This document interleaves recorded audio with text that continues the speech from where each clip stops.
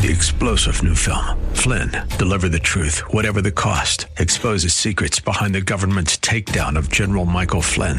Flynn knew what the intel world had been up to. He ordered the first audit of the use of contractors. This set off alarm bells. He told the truth. He was the most dangerous person for Donald Trump to hire. They had to get rid of Flynn.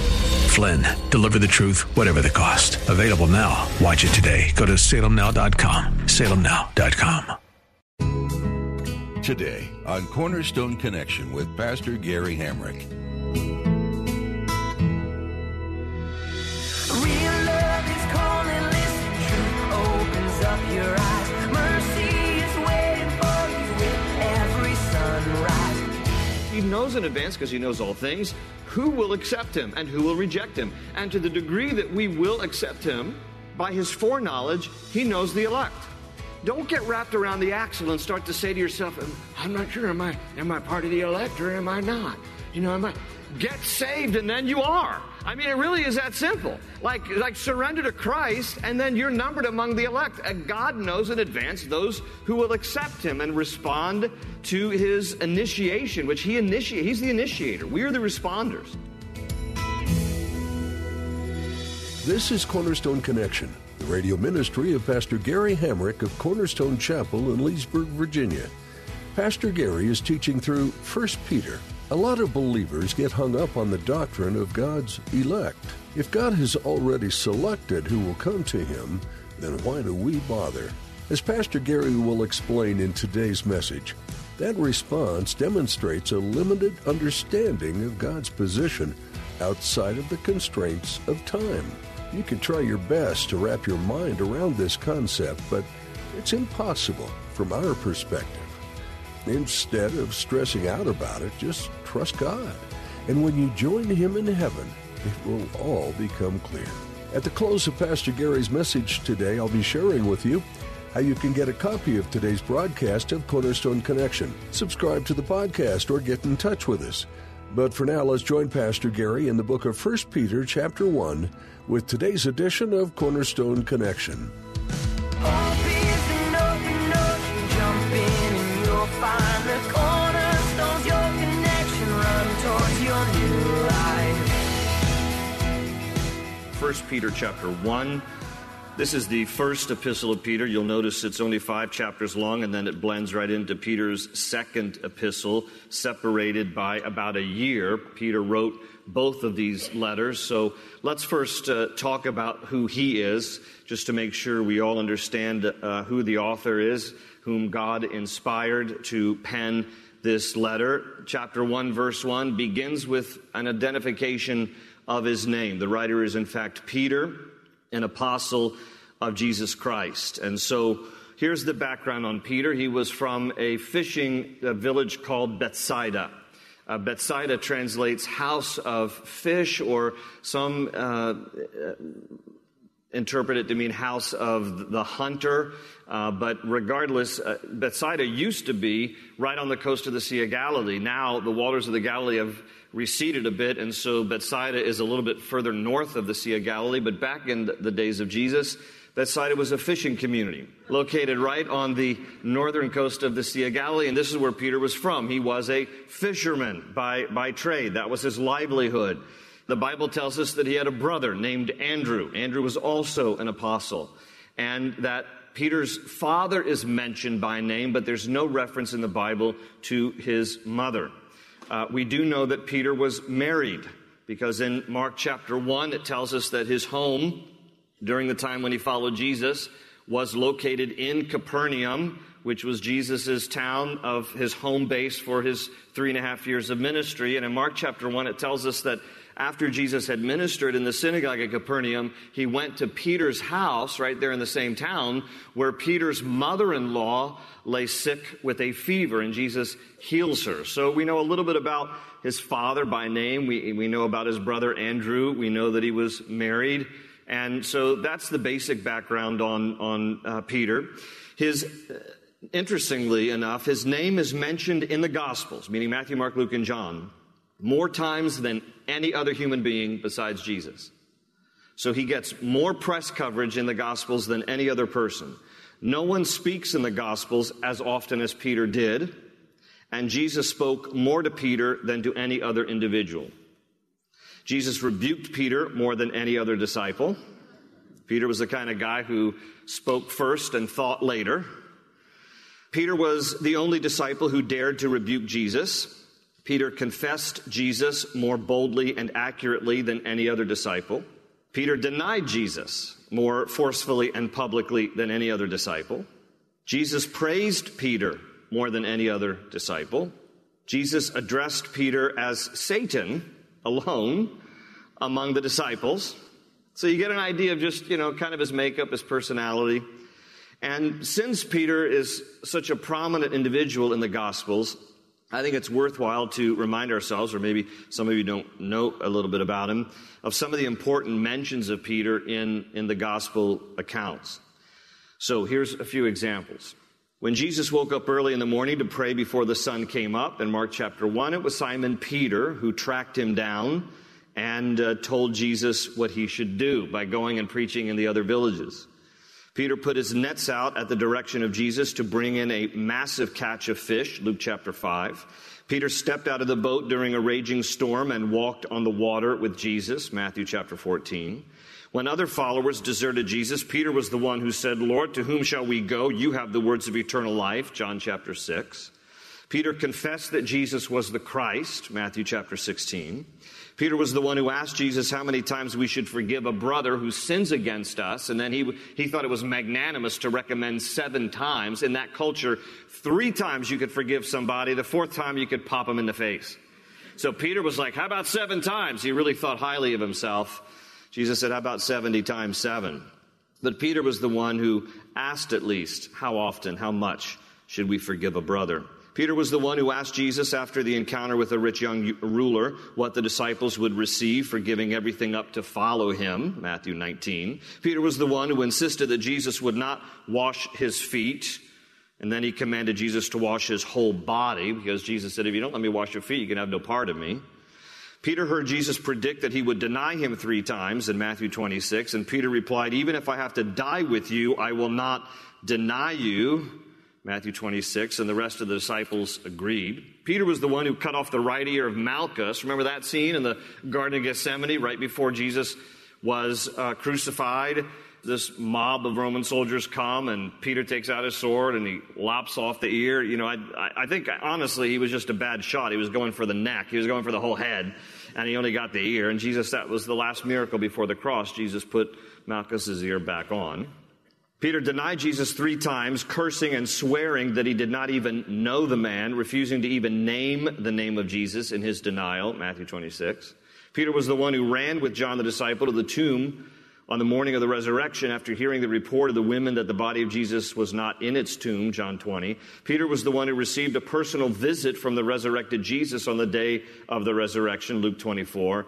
And Peter received a public restoration of Jesus in front of the other disciples after the resurrection of Jesus. And so there's a lot in the Bible about him. Again, more written about him in the Gospels than any other person next to Jesus. So Peter is the writer of this book. He is inspired by the Holy Spirit to pen these chapters, and he wrote it, it is believed, around the year 64 A.D. It was written from Babylon. Now, he talks about Babylon. He mentions it in chapter 5, verse 13, but it is probably a euphemism for Rome, a city steeped in immorality. That's why he referred to it as Babylon, but this is probably code word. He's probably writing from Rome, but he refers to it as Babylon because he doesn't necessarily want to give away his location, but the recipients of this letter would understand what he meant by this euphemism. And the recipients are believers struggling in the midst of persecution. Here's why they are struggling in the midst of persecution, and here's why this might be this code word for Rome, but Peter's trying to keep his location on the down low. Because in the year 64, the year that Peter penned this letter, prior to him writing this letter, Rome burned. The year 64 A.D. was a significant year in Roman history. Rome burned and started burning and lasted for 6 days. Nero was the emperor at the time, and many of you who remember your history, your Roman history, know what was written about Nero. He did nothing to put out the fire, and so it was said of him, Nero fiddled while Rome burned. He did nothing to put out the fire. And in fact, what many historians believe is that Nero set the fire. Because earlier in that year, the Roman Senate had denied Nero funding for a refurbishing project of the city of Rome. And it is believed that in order to get his way, to circumvent what the Roman Senate had denied him, that he, in fact, set Rome on fire. Burning for 6 days, did nothing to put it out, wanted it to burn so he could then refurbish it out of necessity. And in order to deflect attention away from him, he blamed the Christians. The Christians were blamed in 64 AD for Rome burning. And when that happened, the next 3 years, 64 to 67 AD, became the bloodiest years in terms of Christian martyrdom. Christians were martyred, they were tortured, they were killed for their faith, and the impetus for it was the belief that they had started the fire in Rome. Now, Suetonius and Tacitus, in their historical account of the burning of Rome, both wrote that Nero was the one who set Rome on fire. And Tacitus also wrote in his annals of history how this impacted Christians in terms of how they started receiving much persecution for this. And I'll just quote this couple of sentences from Tacitus. He said, quote, "And in their deaths," talking about how Christians were murdered and martyred for this, "and in their deaths they were also made the subject of sport, for they were covered with the hides of wild beasts."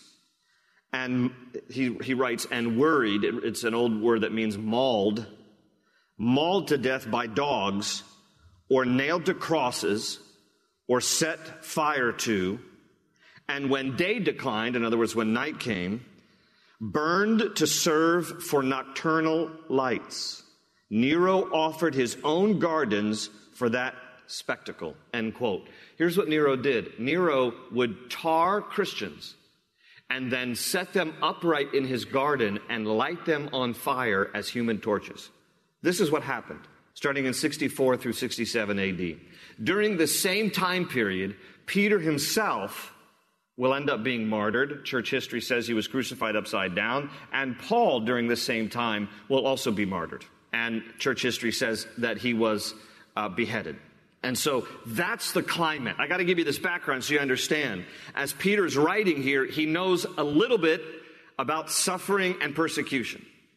So he's writing to believers, we're going to see here in a moment, who are just both Jew and Gentile. If you're a Christian at this point, 64 to 67 AD, you're either in hiding or you're on the run because you're going to be killed. And he writes to those he calls pilgrims in the dispersion, Christians who have now been scattered in these different provinces. Look at chapter 1, verse 1. Peter, an apostle of Jesus Christ, to the pilgrims of the dispersion in Pontus, Galatia, Cappadocia, Asia, and Bithynia. Those are all provinces in what is today Turkey. So Pontus, Galatia, I always thought Cappadocia sounded like something on the menu of Starbucks. But these are all provinces in Turkey, and these believers have been scattered in these different provinces here. And he calls them pilgrims. Notice that in your Bibles. He calls them pilgrims because, in fact, pilgrims are people who they're sojourners, they're travelers, they're looking for a better place. When the pilgrims came to America, they were looking for a better place. And so the word is translated from the Greek into English to communicate the fact to us that as Christians, we are in that sense pilgrims. We are just passing through this world and we're on our way to a better place. And so don't get too comfortable here. This is not home. This is only a temporary place. We're to impact it, affect it for the cause of Christ and for the kingdom's sake. But we are not to get comfortable here. This is not our home. We don't belong here. This is why Peter would later write, if you flip over to chapter 2, verse 11, he says, "Beloved, I beg you as sojourners and pilgrims." He uses the word pilgrims again. He adds sojourners. NIV says aliens and strangers.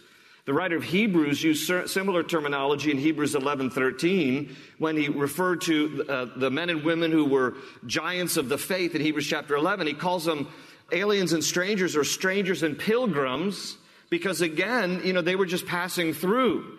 And they counted their lives not significant in terms of, the greater eternal reward. And so he starts this letter back here in chapter 1 by referring to believers as pilgrims. That's who we are. We're only passing through. We are sojourners. Our ultimate destiny, of course, is heaven.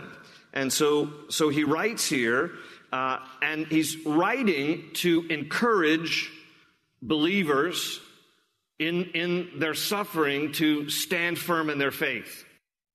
And what we're going to find here through just these 5 short chapters is that he's going to tell them to be mindful of 2 things. Number 1, that heaven is our reward, and number 2, that Jesus is coming again. So he's going to acknowledge the fact that they're suffering. In fact, the word suffering appears 17 times, New King James Version, 17 times in 5 chapters. And it's either referring to their suffering or the suffering of Christ, because he makes that comparison, because he's going to encourage them in that way. He's like, hey, listen, Christ is not unsympathetic toward your suffering because he himself suffered. But that's the whole context here. Now, again, all of us are going to experience suffering to some degree or another. Okay, just because we are alive and life has its share of suffering. The particular kind of suffering he's talking about here, however, in the context is suffering for the cause of Christ, suffering for one's faith. And sometimes this is a little distant to our understanding because we have it relatively comfortable in America in terms of suffering for our faith. This is not uncommon to a lot of other brothers and sisters in the world in different places where Christians are constantly being persecuted. So while we read about suffering and we can take to heart the broader comfort that, the Lord is wanting to remind us that heaven is our ultimate reward, and Jesus is coming again, and so, we can have that same sense of comfort. The real literal context here is suffering in the face of persecution. So what they're going through here in 64 to 67 AD is really foreign to us in many ways. But I just want to point that out as the context, not to be unsympathetic to any of our sufferings, but what they're going through is unique to this particular time and not uncommon to many Christians around the world today. So he addresses pilgrims of the dispersion in these provinces, Pontus, Galatia, Cappadocia, Asia, and Bithynia. And he says in verse 2, he calls them, and this would refer to us too, elect according to the foreknowledge of God the Father in sanctification of the Spirit for obedience and sprinkling of the blood of Jesus Christ. And so there in verse 2, Peter refers to Christians as the elect, the ones who have been chosen. Now then the debate begins, were we chosen according to just the predetermined sovereignty of God, or were we chosen, as Peter says here, according to the foreknowledge of God? What's the difference? Well, so I think it's an important distinction. Because we are not elect in the sense that God has predetermined some to be saved and some to be damned. That is inconsistent with the overall whole counsel of Scripture. But we are the elect in terms of God's foreknowledge. He knows in advance, because he knows all things, who will accept him and who will reject him. And to the degree that we will accept him, by his foreknowledge, he knows the elect. Don't get wrapped around the axle and start to say to yourself, I'm not sure, am I part of the elect or am I not? Get saved and then you are. I mean, it really is that simple. Like surrender to Christ and then you're numbered among the elect. And God knows in advance those who will accept him and respond to his initiation, which he initiates. He's the initiator. We are the responders. He so loved the world that Christ died for us. We didn't initiate the relationship. He did. So in response, we receive and accept him by faith. But in doing so, we become numbered among the elect. And God knows in advance who will choose him, who will accept him and receive him. So in that sense, we are elect according to the foreknowledge. By the way, the Greek word for foreknowledge is prognosko. It's we get our English word prognostication. When you can tell the future. Well, God knows the future. God knows all things. And Peter mentions here The Trinity, did you catch that there in verse 2 where he talks about God the Father in sanctification of the Spirit for obedience and sprinkling of the blood, Jesus Christ. So he's basically saying that God the Father knows who are his, God the Spirit sanctifies those who are his, and God the Son saves those who are his. And then in verse 3 down through verse 12, this next section, he talks about a heavenly inheritance. And what we're going to find here in verses 3 through 12 is basically Peter's going to say to us this: salvation is a gift. By believing in Jesus Christ, we receive that gift. And when we do, we experience, he's going to tell us this, new birth, or another way of saying it is you're born again. Okay, there's a physical birth we all experience when we come into this world. Then there's a spiritual birth that we can experience by faith in what Christ has done for us. We're born again. And he says, in addition to experiencing new birth, you will then receive a new inheritance that is kept in heaven for you.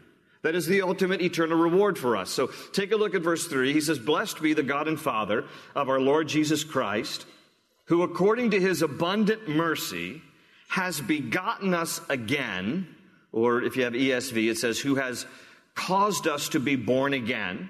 That's what that language means. He has begotten us again to a living hope through the resurrection of Jesus Christ from the dead. Just pause there at verse 3. Notice, if you would, he gives glory to God the Father of our Lord Jesus Christ. And again, he's the initiator who, according to his abundant mercy. This is not according to our abundant merit. We have none. All right? This is not according to our good. This is all based on the mercy of God, where according to his abundant mercy, he has begotten us again. We experience a new birth in him, a living hope. This is not a past hope. It's a current, living, ongoing hope through the resurrection of Jesus Christ from the dead. This is our hope for the church. And 2, verse 4, an inheritance, incorruptible and undefiled, and that does not fade away, reserved in heaven for you. Circle the word heaven. Heaven appears in 54 out of 66 books of the Bible.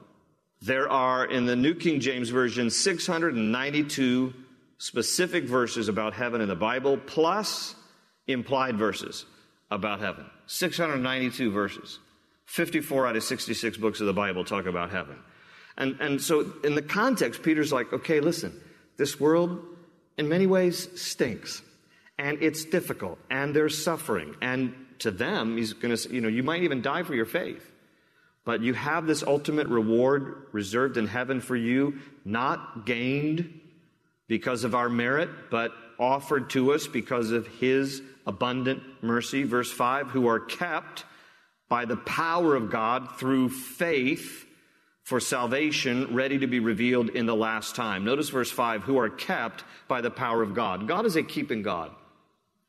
And this is the beauty of the balance of Scripture, because, even though, as I just mentioned from verse 2, that I believe that there's the exercise of the free will that is undeniable in Scripture. I believe in the sovereignty of God, but I believe in the responsibility of man, and that tension meets somewhere there in the middle, and the Bible keeps that tension intact, and I don't think it's healthy to live in either extreme. So we need to understand sovereignty of God is a real thing, responsibility of man is a real thing. And so while verse 2 implies we are elect based on the foreknowledge because God makes room for the will of man to be exercised in response to his initiation towards us, and thus we enter into relationship with him, guess what? It's not entirely dependent on us to keep our salvation.